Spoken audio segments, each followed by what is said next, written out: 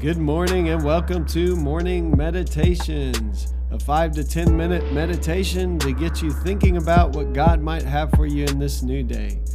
I'm your host, Pastor Nate Cook, so we hope you'll enjoy your meditation for this morning.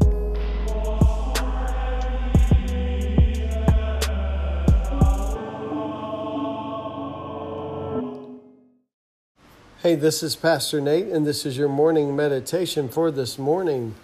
So today we're going to read Romans chapter 14, verses 10 through 12. You then, why do you judge your brother or sister? Or why do you treat them with contempt? For we will all stand before God's judgment seat. It is written, as surely as I live, says the Lord, every knee will bow before me, every tongue will acknowledge God. So then each of us will give an account of ourselves to God. So once again, Paul has been really addressing this issue, the issues of conscience, things that certain people feel maybe are acceptable and others say, no, we can't do that within the church. And one specific example that he's continually talking about is food sacrificed to idols.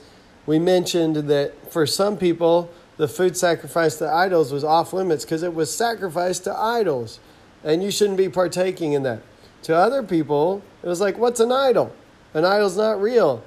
So we will eat food, we'll give thanks, because all food comes from God. And so he's been saying, hey, these are matters of conscience, and so we don't live for ourselves, we live for each other. But here's the deal. Ultimately, you are not the judge of your brother or sister in Christ. So if you're a person who eats these food that have been sacrificed to idols, you don't judge your brother or sister because they won't eat it. Or if you're a person who won't eat it, you don't judge your brother or sister because they will eat it. We should not be the judges of one another. But ultimately, he says, God will be the judge. That everyone will appear before God, and God will be the judge. We will give an account of ourselves before God, it says in verse 12. I like to look at it as this parable that Jesus tells about the weeds and the wheat. And there's a farmer who's growing crops, and he's trying to grow wheat. Wheat's good for bread. We like wheat. I love whole wheat bread. But in the middle of the night, someone comes in and sows a bunch of weeds in the midst of his wheat. And the workers come and they say, should we pull out all the weeds? And the owner says, no, let them all grow up together, because you might pull up some wheat while you're trying to pull up the weeds. In other words, in trying to remove all the bad, you might remove some of the good. Ultimately, I think this parable is about us judging one another and trying to look at our brother and sister and say, well, they're weeds. They're no good, and we should root them out. And Jesus, I think, in this parable is saying, be careful when you start pulling up all these weeds, because you might be a weed, and you might be wheat, because it's hard to tell the two apart sometimes, and especially among people, because we can't see our heart's motivation. So ultimately, God will be the judge, and the harvester will come and separate the weeds from the wheat. And I think this is what Paul's getting at here. Ultimately, God judges between our hearts. God knows our thoughts. And ultimately, it's not up to us, even in the church, to pass judgment on one another, especially in matters of conscience he's talking about here. Things that aren't just outright obvious sins. Things that have a little bit of debate. And we have those things still in the church. We should let God be the one who says what is right and what is wrong. And earlier we talked about the fact that these are all Christians who are trying to do the will of God. And so in these matters of conscience, we need to give each other leeway. I come from a church called the Church of the Nazarene. And the Church of the Nazarenes was born with this kind of attitude. And sometimes in recent days, we've lost it a little bit.